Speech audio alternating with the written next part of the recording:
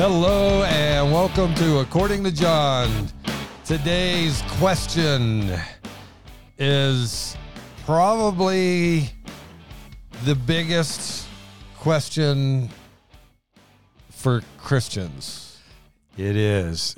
It's our daily battle. Yes. And I would say if you're not in this battle, no matter how much victory or defeat there is, if you're not in this battle, you're not a Christian. That I'll go with that one. Now, and listen, by the way, the answer to this question may not be your struggle, but the process of how the process that we go through during this is every person's struggle. Am I saved if I struggle with habitual sin? That's a real question, man. This is in the process, in the book of theology, this is called sanctification. Problems that face us every day in our walk with Jesus, trying to win the battle over sin. Jesus conquered sin in his death, burial, and resurrection. He paid for the penalty of sin in his death, burial, and resurrection, shedding of his blood. But we're still in the grasp of sin. We still live in fallen, sinful bodies. We live in a fallen, sinful world in whom Satan is the prince and power of the air. And we were told in Scripture, both Old and New Testament, be ye holy, for I am holy.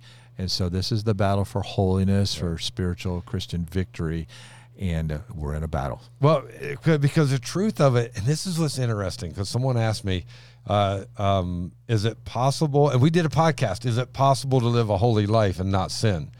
And the truth is, if we weren't so caught up in what we want in the lust of the eyes, the lust of the flesh, and the pride of life, yes.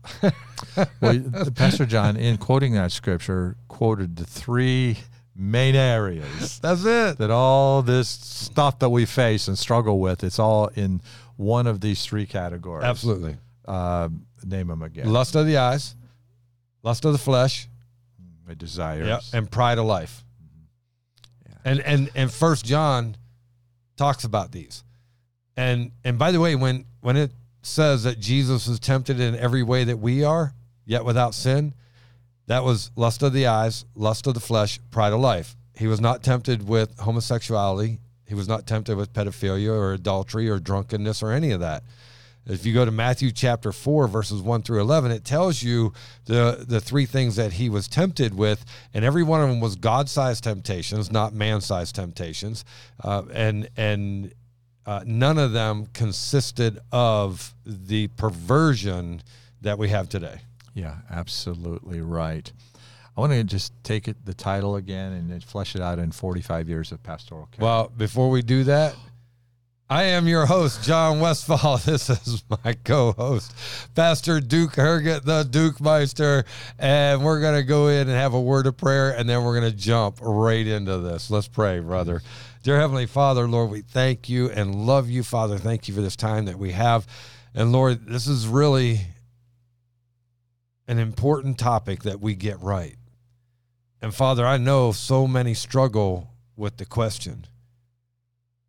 And so, Lord, I just pray today that you would give each and every person that is born again the understanding that they do not lose their salvation, even if they continue in their habitual sin. But, Father, help them to see what they do lose is those precious daily walks with you. Father, we hinder our relationship with you. We hinder our fellowship with you. And so, Father, as we walk through this, help each and every one of us to have clear understanding of what habitual sin does to our life. Father, we thank you and love you. In Jesus' name, amen. Amen. Pastor John, over the years of pastor, I've had a handful, thankfully, it's a small handful of people who were just literally emotionally wrecked on this topic. Because they, on one hand, they do love the Lord and they were faithful and they're in the Word and they're in the church and they're serving, and yet this struggle with habitual sin in the categories of lust of the flesh, and usually with men, it's lust of the flesh.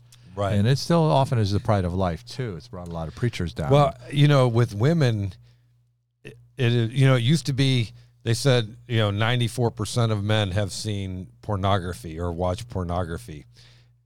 Today, and it was 40% of women. Today, it's still 94% men, but now it's 83% women watch pornography. Yeah, yikes. And so I've been in the pastoral side of this, where people are coming to me with this struggle. I mean, to the point of nervous breakdown. I mean, to the point of I can't function. Right. To the point, am I really a Christian? And the thing I've always gone back to people is, if you're not a Christian, the spirit of the evil one, the spirit of this world, is going to make you think, I'm okay. I believe in God. I'm okay. Right. The devil's going to lie to you, make you think you're okay when you're not okay. And when you become okay, because you have literally called upon the name of the Lord, you've received him into your heart, you've been born again, and you know it, well, he's going to come into you, he's going to lie to you and say you're not really a Christian. Right. He's going to lie to everybody if you're saved and serving the Lord. And this is this is a tool of Satan. When people have crossed that line, they know they shouldn't go there with the lust of the flesh, porn, or I used to live at the beach, and it wasn't for the sand and the sun. Right. And back in the day, that the struggle that is on, and we don't want to be in this struggle. Paul wrote about that in Romans chapter 8, the things I don't want to do. I do. Chapter 7. Yeah, and things I want to do, I don't do. And so that is kind of at the core of just this battle between the flesh, which wants to sin, and the spirit that wants us to be holy. Mm-hmm. And if we walk in the spirit, we won't fulfill the lust of the flesh. But if we do walk in the flesh, we will fulfill lust. So one of the things that we're going to start with is, first off, every Christian will struggle with sin. You're either going to struggle because you're practicing it, or you're going to struggle to not practice it. But sin is a struggle. And John writes to believers in 1 John 1:8, if we say that we have no sin, we deceive ourselves and the truth is not in us. And then verse 10 says, if we say that we have not sinned, we make him a liar and his word is not in us. And so we see from the scriptures that we have sinned and that we have sinned. Mm-hmm. And so, I mean, it's a struggle. It's real. At the cross, Jesus Christ, shedding of his blood, paid for the penalty of our sins, past, present, and future. One sacrifice, once for all. But it did not deliver us from all of the power of sin in the moment. The penalty's been paid for, but the power of sin is still here. Mm. And that's what these verses are talking about. He could have just taken us straight to heaven, or he could have crucified us from this body and taken away all desire of sin. Yeah, he and made us perfect. Yeah, and he could have done that, but he chose not to. That would have been good, though. I would have liked that. I would have conquered more sin that way. I'm a proponent of, Lord, you just make me a robot. And Jesus says, I'm coming back and I'll fix it. I know. But I want you to have this opportunity with the help of my spirit to deal with these things. And we're going to be rewarded on the other side. There's I can't think of which crown it is, but there's a special crown for those that righteous living.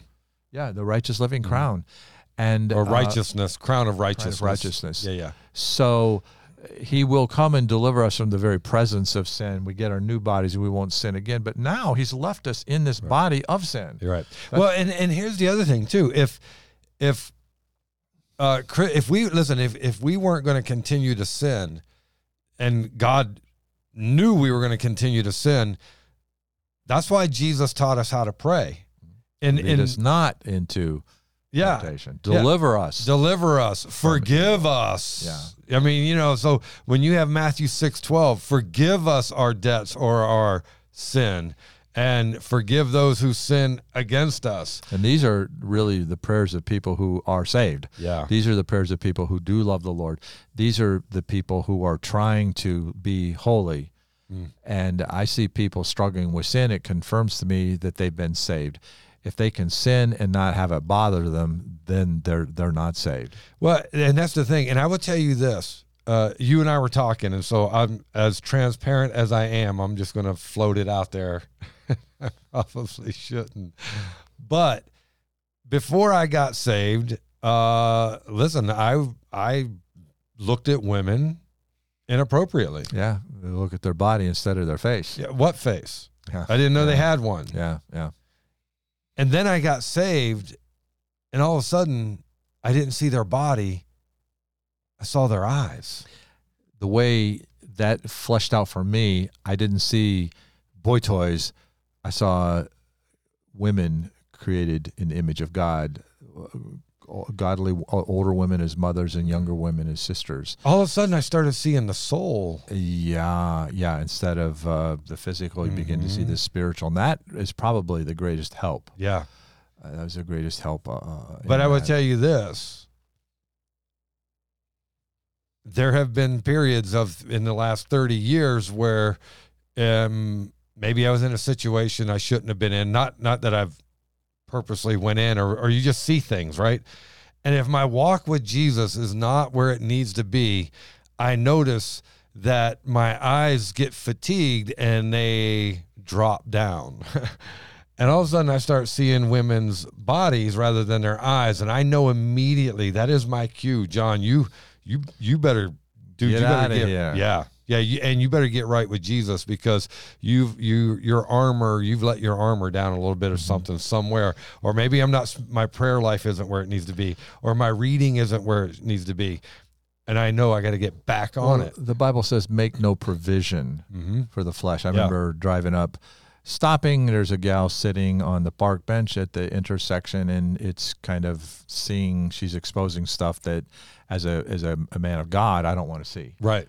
Man of sin, I love it. Right. Well, that's like in one podcast I was telling you about, I had to just delete this one person I was following because all of her posts went sexual. Yeah. And when I can't do this, I deleted it. Yeah. And I remember in the old days, I would have driven around the block again to take another look. And I had timed it so I could sit there when it's red. But in Christ, I see that, and my flesh wants that, but the Spirit battling against the flesh convicts me in that moment and says, look forward, don't look back, put the pedal to the metal, get out of here. Well, and here's the other thing. If you're struggling to lose your salvation, first off, you don't. But how about this?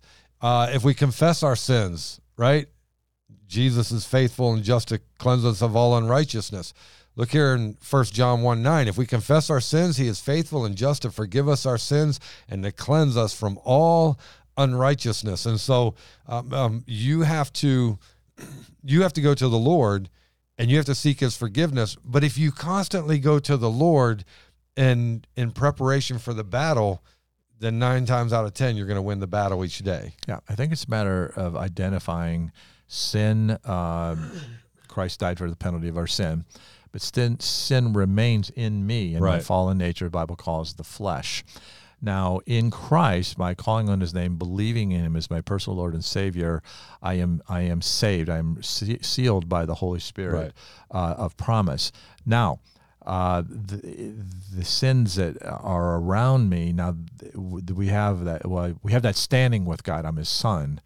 And we have this fellowship with God. I see that on the screen here, the word fellowship. Yeah, the fellowship is what we hinder the most. But I want to back up just a touch because you jumped down too many lines from Sorry, I do that. You do. Johnny doesn't know why he loves me. He just does. So here's what I want you to know, guys, that the Bible clearly shows that after salvation, Christians will still sin. Unfortunately, clear in Scripture, because we're not perfect, but we also can't use that as our excuse either. Amen. But James 3:2 says this: "For we all stumble in many things. If anyone does not stumble in word, he is a perfect man, able also to bridle the whole body." And so we're still going to stumble because we're not perfect. James 3:8 says, "But no man can tame the tongue. It is an unruly evil full of deadly poison." So even if we don't sin with the lust of our eyes, if we don't control the flesh, we're going to sin with it as well. And so James 4:17, "Therefore to him who knows to do good and does not do it, to him it is sin." And so if you do something and it's not right for you and you know it's not right for you, it's sin, and you're going to sin. Don't blame shift. Yeah. Don't rename it. I heard the word repentance is getting on side of God. Repentance is getting on God's side of things against yourself and staying there. Right. And so we're in this battle, and this is the best case scenario. You've said something that's critical, and you didn't need to say it, and you're convicted. And I've had many moments like that when I was convicted immediately by the Holy Spirit, and I said, I just wish I hadn't said that. Oh, I've done that. Yeah. I was wrong. Yep. It was my flesh, not the spirit. And it may not even be wrong in what you said. It may just be the wrong time, and it did damage. You know what I'm saying? Like, Yeah. I mean, because there's times to say things and times to be quiet. And Yeah. so it may not even be what you said, but when you said it and the tone in which you said it in. Yeah. Like all of that. I notice even now, I've been in the Lord for 51 years, and I'm married to a lovely lady, and we have a great marriage and great kids and great family and all that. Yeah, but I'm impatient, and I just I want to say things that are just so full of impatience. Let's do it now. When it's time to leave, let's just say goodbye. So here's walk out. Here's a problem I have. So my wife gives details, lots and lots and lots of details. I understand that. Okay. I don't care.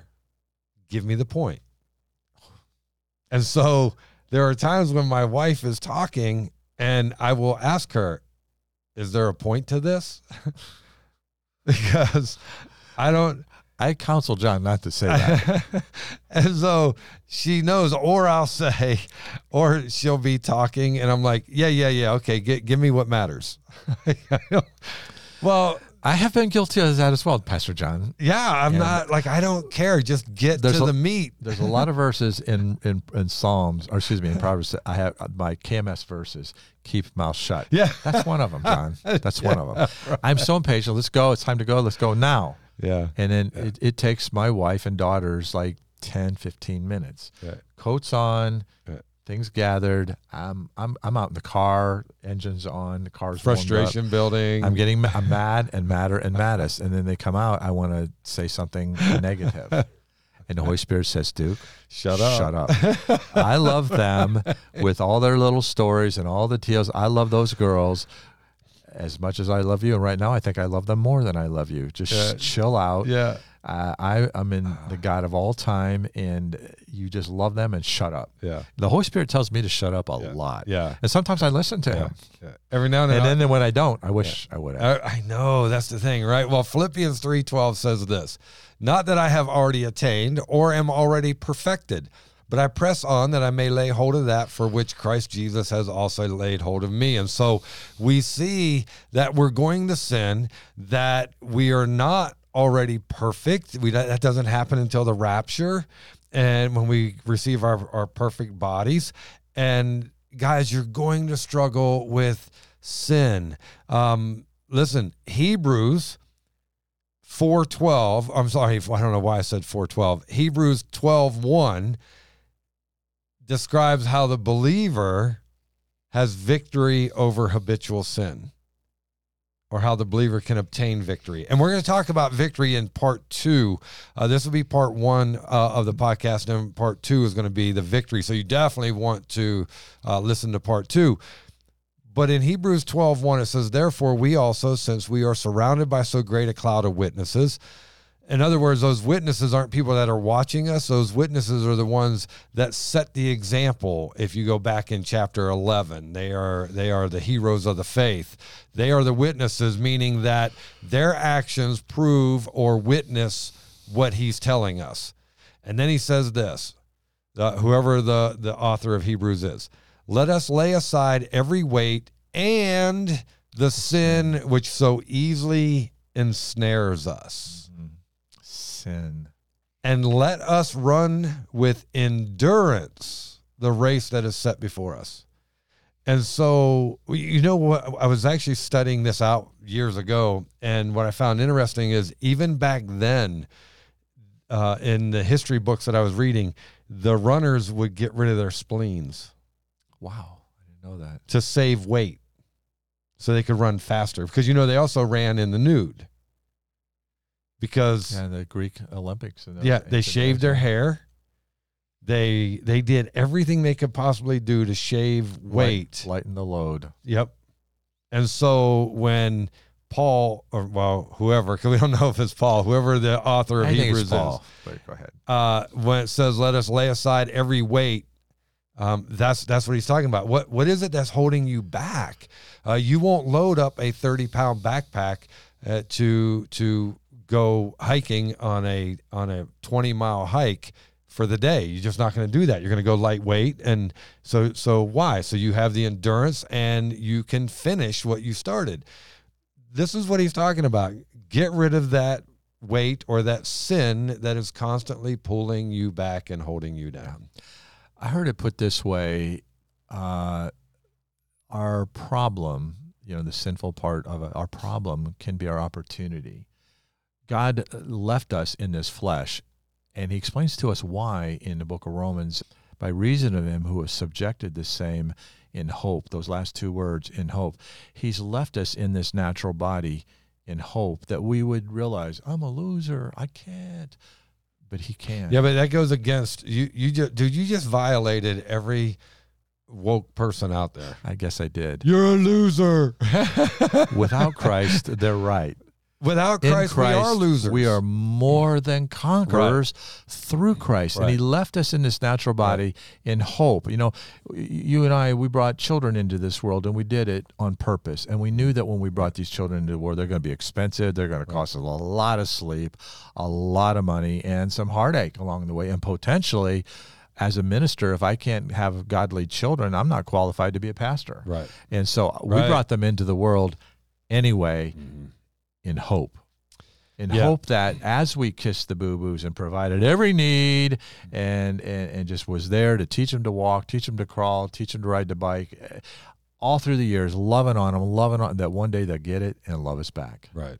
And that's why God has left us in these natural bodies, to see what we're going to do with it. Are we going to lean in on Jesus? Right. Not for him to see, but for us to realize. Yeah, and to walk in those victories. And I remember the excitement that first year of in Christ, because I had a whole drawer full of pornography. Right. And the next morning after I was saved, I got up at 4:30 in the morning, first light in Ohio, the summer solstice. The victory of throwing it all out. And I lit a fire. We had to burn boxes in those days, a burn barrel. Right. And I lit it up, and I burnt that pornography. And I didn't do a Bible study. Is this okay or not okay? I just knew the Holy Spirit inside of me said, this is not bad. We called them dirty books for a reason. And I didn't want my mind to be dirty anymore. And I got up in the morning, didn't hear any sermons. I got it before the family was there, because I was kind of embarrassed that mom saw it before. But that whole drawer got burnt. Well, but think about this too, man. A lot of people need to see Christ. And for many of them, the only way to see Christ is through us. Yeah. As one person said, we might be the only Bible the person ever reads. And so that's another reason God's like, no, you got to walk it out so that you can show other people how to be victorious. Victorious over sin. I remember I went to a football game right after September, I got saved in June. And there was a girl there. Her name was Charlotte Templeton. And we were terrible to her. She was a big girl. I mean, big and strong and pretty heavy. And we called her Giant Hog. That was her name. Dude, that's bad. That is terrible. Yeah. I was so guilty of that. Like, that's not even humorous. No, that's why I'm saying. Not even today. Like sometimes you can pick a nickname and somebody could giggle. Dude, that's not even anything that's... It's filthy. Yeah, it was horrible. And that's what I called her. So now I've been saved now 2 months. You need to be ashamed of yourself. I am. I'm confessing. I'm confessing publicly. So I go to the football game, and there's Charlotte. And I went up to her, and I said, Charlotte, it's great to see you. This is after you were saved. I'd been saved for 2 months now, graduated. She was in school with me all those years. I mistreated her. I was terrible. And I said, it's so great to see you again. And I said, I don't know if you've heard, but I've become a Christian, and I feel a calling into the ministry. And she goes, it's true. You are for real. You really are a Christian. And I said, well, thank you, but how can you tell me that? She said, it's the first time you ever called me by my real name. I cried. Dude, that's I hugged her, And and she forgave me. She was a Christian girl, and she forgave me. And it was such it was weight off of me. Yep. I had guilt because I was I was a bad dude. Yeah, you were a jerk. Yeah. And she could see the humility. See, the Holy Spirit, when he works in you, he takes away all that pride. Right. And I valued her as a child of God more than me being egotistical and putting anybody down. I want. And it was a holy moment for me and her, and it was a moment that I'll never forget and she'll never forget. Right. But that brokenness that God brings, and by the grace of God, I've never been guilty of that kind of insanity again. You think about it, Romans 7:14-25, Paul talks about that, right? And he's like, verse 15, for what I am doing, I do not understand. For what I will to do, that I do not practice. But what I hate to do, that's what I do. And he goes on with his whole thing. And then he says this, though.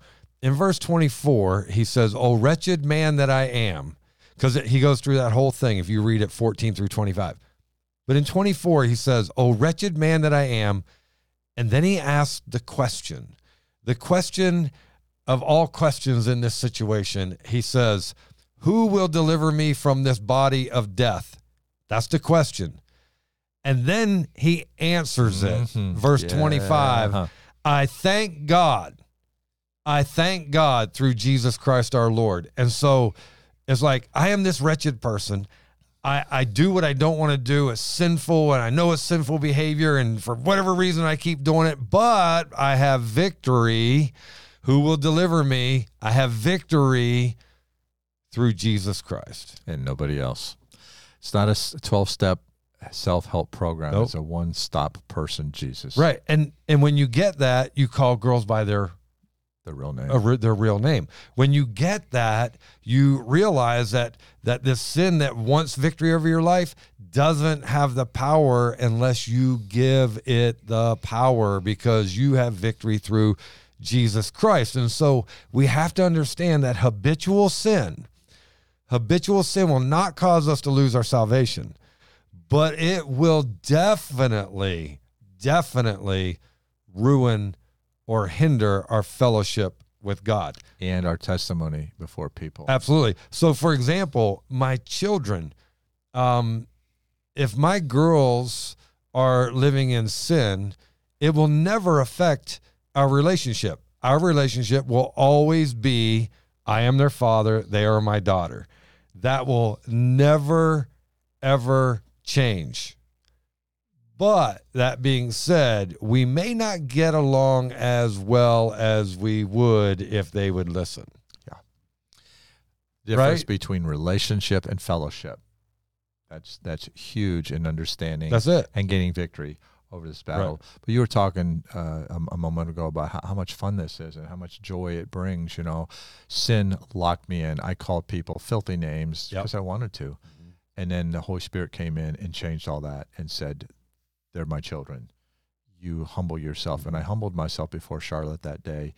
I felt so good about that. And so did she. Right. And then I saw her like a couple of weeks later. It's just instant, boom, another hug. And right. Well, Charlotte. Because listen, when there's restoration, there's a relationship. There's a relationship. Yeah.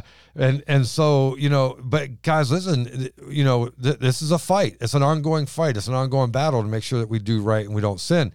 And you said it, 2 Corinthians 5:17. Therefore, if anyone's in Christ, he's a new creation. Old things have passed away. Behold, all things have become new. The old names, the old attitude, the old thought process, the old desires. All the old places I used to go. Don't go there anymore. It's all old. That's why it's called old. It's gone. New. So now, because of Christ, we have a new mind, a new heart, a new desire. And so the old passes away because that's not who we are anymore if we are in Christ. Romans 6:4 says this, therefore, we were buried with him, Jesus, through baptism into death, and just as Christ was raised from the dead by the glory of the Father, even so we also should walk in newness of life. Oldness and newness. Oldness is me, my filth, my flesh, The newness is the Holy Spirit of Jesus living inside of us. And he does radical things for those of us who've come from deep in sin. But I know my mom, when she cleaned my room, she'd open that drawer and there's no more porn. Right. She took note of that. See? And she brought it to my attention. It was kind of humbling. I said, well, I'm kind of embarrassed that it was ever there in the first place. She goes, well, you're a guy and you're a teen. And I know that's, she goes, but you have changed. Right. And she also said, you used to call your brothers just nasty names. You stupid idiot. You're so lame. You're so dumb. And I love my brothers, and we loved each other a lot. But that's just how we rolled. When I got saved, that changed. Right. I never called him a name after that. That's the spiritual growth process that we call sanctification. Yeah. You get saved and you start changing into Christ. And it happens from the inside. Right. And it happens to the outside. But then, along the way, we get into the habitual sin. Right. So that's basically the general thing. Well, but here's also what we have to understand is that at the moment you get saved, which is just what you were talking about, right? That we change. And what happens is the Holy Spirit starts conforming us into Christ. Romans 8:29, for whom he foreknew, he also predestined to be conformed to the image of his Son, that he might be firstborn among many brethren. And so we are conformed by God's design and desire for us not to be sinful humanity, but that we are to be righteous and spiritual humans by allowing the Holy Spirit to conform us into the things of God. 1 Thessalonians 4:3, for this is the will of God, your sanctification. Setting us apart. Setting us apart. That process of growing into righteousness. That you should abstain from sexual immorality. Well, that's one thing. And then he goes on about other things. But the whole point of this verse is that it's the will of God, your sanctification. It could easily have said that you should abstain from sin, because that's the whole process here. And that's the will of God.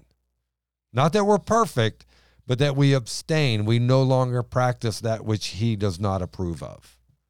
And this is, I think, where, and the Holy Spirit guides us and moves in us, right? And then God continues to work throughout our life. Look here, Philippians 1:6, being confident of this very thing. Confident. Not, will I lose my salvation through habitual sin? No. You're going to be confident by the time we're done of this very thing, that he who has begun a good work in you will complete it until the day of Jesus. He is the deliverer. He is the one that gives you new life, new mind, new thinking, and the old passes away, and people are watching. And it's an amazing thing. I remember dating before I was saved. And then I remember dating after I got saved. And it really wasn't almost like dates. It was just kind of hanging out with girls. And I remember I dated Joanne for a full month, and I never held her hand. I never kissed her, not for a lack of desire. And the other ones, if they weren't giving it out, you were kicking them out. Yeah, so I was I was in the world. Right. And then I remember, we dated a month, and she could tell I really liked her a lot. Right. And but she goes, we've been dating a month, and you haven't even held my hand. And I said, well, I can take that by faith. I said, I treasure you not just for your femininity and your beauty and your, I said, I admire you as a daughter of God. You're God's property. Right. You're not a boy toy. You're a beautiful woman. You take care of God stuff. You need to be treated like a princess. And she was kind of like impressed with that. Right. But look at this verse, man. It says, being confident of this very thing, that he who has begun a good work in you will complete it until... Now, the day of Jesus Christ literally is until the rapture. Right. Is when the rapture happens. Why? Because the Holy Spirit no longer will be used to conform you, because we will have been changed in a twinkling of an eye and will be in the presence of God in heaven. And so listen to this verse, guys. The one who began, that's the moment of salvation, right? will complete it until the rapture. And so you're not going to lose your salvation. You can't lose your salvation. And God will not stop working on you with and through and in your salvation. I have a gal on my podcast my Facebook family, and she used to attend my church years ago. A beautiful young woman, she's probably in her early 40s, and she was really struggling with a whole bunch of stuff, unstable family background, and she got into smoking weed and just in broken home, and she just struggled and she'd be sober for a while and back and forth. And about 5 months ago now, she just sort of like died to self, and she's been walking in tremendous victory. And I always send her little words of encouragement, you know, and I actually sent her some of these verses, great, you know, nice, that you've used and along the way. And she's been sober now for like 5 months, and she's reconciled with some of her kids are kind of growing up now, and with her family, and she's got a good job, and there's joy coming.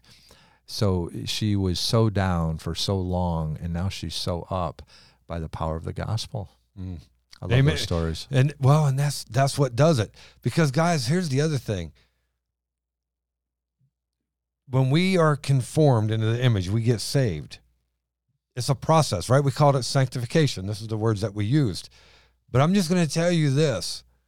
In 2 Corinthians 3:18, it says, "But we all, with unveiled face, beholding as in a mirror the glory of the Lord, are being transformed." Exactly. It takes a little while. We're being transformed. It is a process.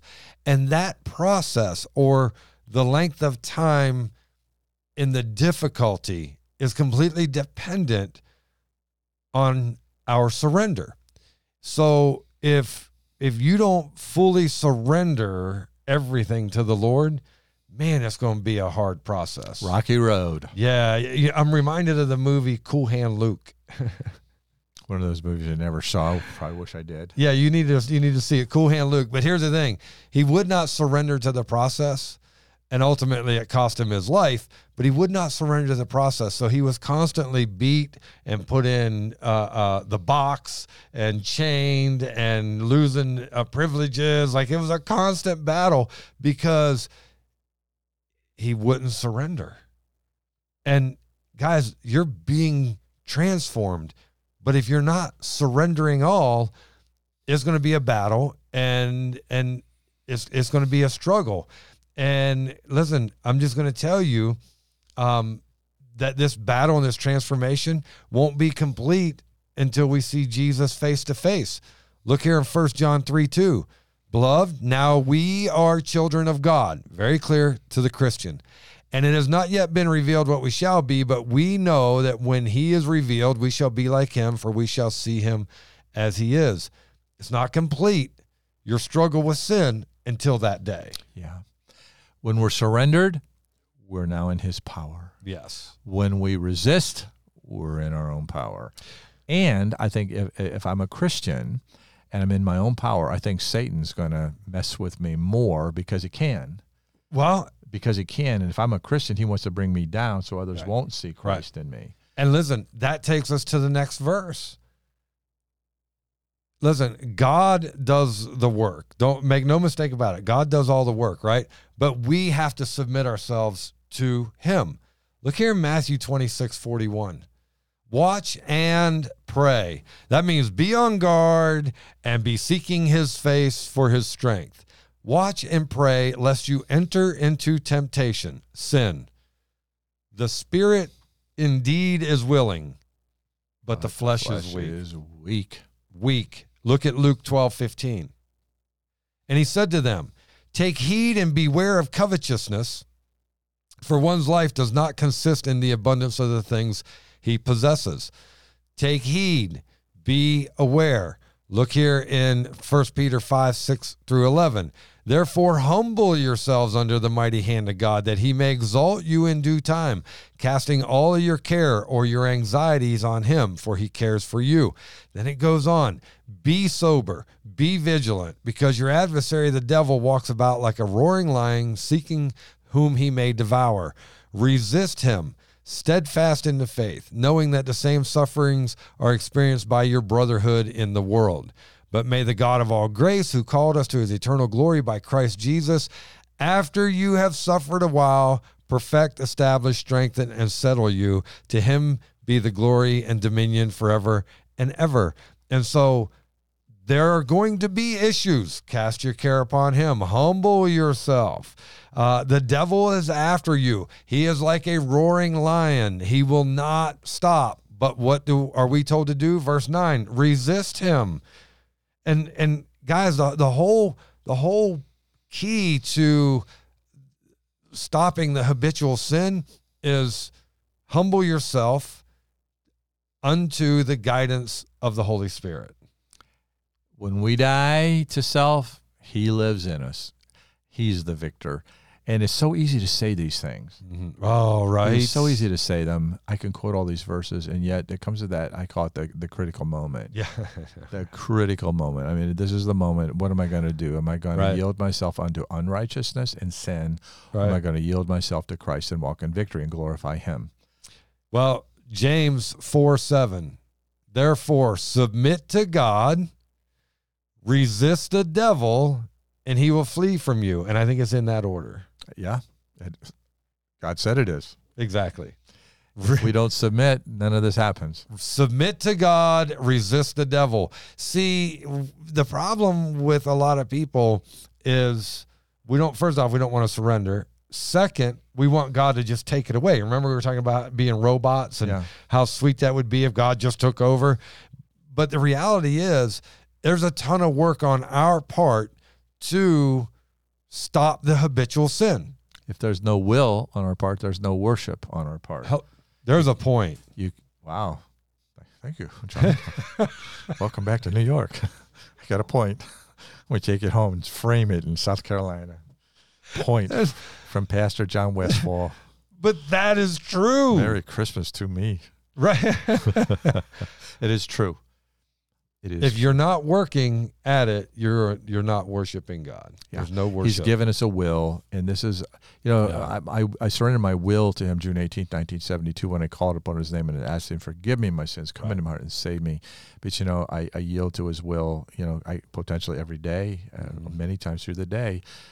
There's that moment of lust, that moment of pride, and in that moment, my mouth wants to say something wrong, or my eyes want to go somewhere they don't belong, to create lust. And in that moment, we yield to Jesus, and there's victory. And so every day we have these opportunities to be holy, and not holier than thou, and not egotistical and legalistic, and I'm here and you're there. Right. No, none of that. You don't even think about others. I just want to glorify God. That's all. Yep. Yeah. Listen, Paul says this in Philippians 3:12 through 15.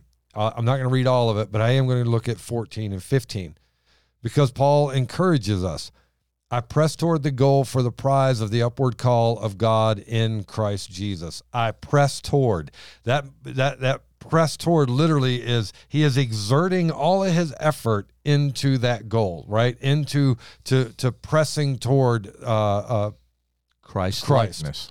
Verse 15, therefore, because of this work that it's going to take, let us, and this is the key, as many as are mature.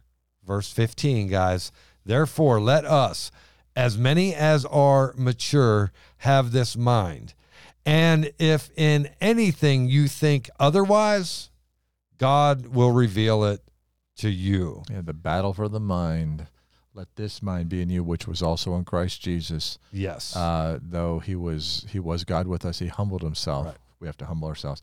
And he went through his calling of God to go to the cross, humbled himself before God, and was criticized by man, and yet in his brokenness, he gives life. Yeah. Hey guys, listen, we're going to end part one with this, and we're going to pick up part two here with the continuance of how we can have victory in this. But the reality is, habitual sin is not going to keep you out of heaven. It will hurt your fellowship with God, It will hurt your walk. It'll hurt your testimony. It will keep you weak and vulnerable to Satan. You have to surrender yourself. In part 2, we're going to tell you what that looks like. So thank you for listening. I hope that has helped you. If it has, please like, share, subscribe, and follow. And until next time, God bless.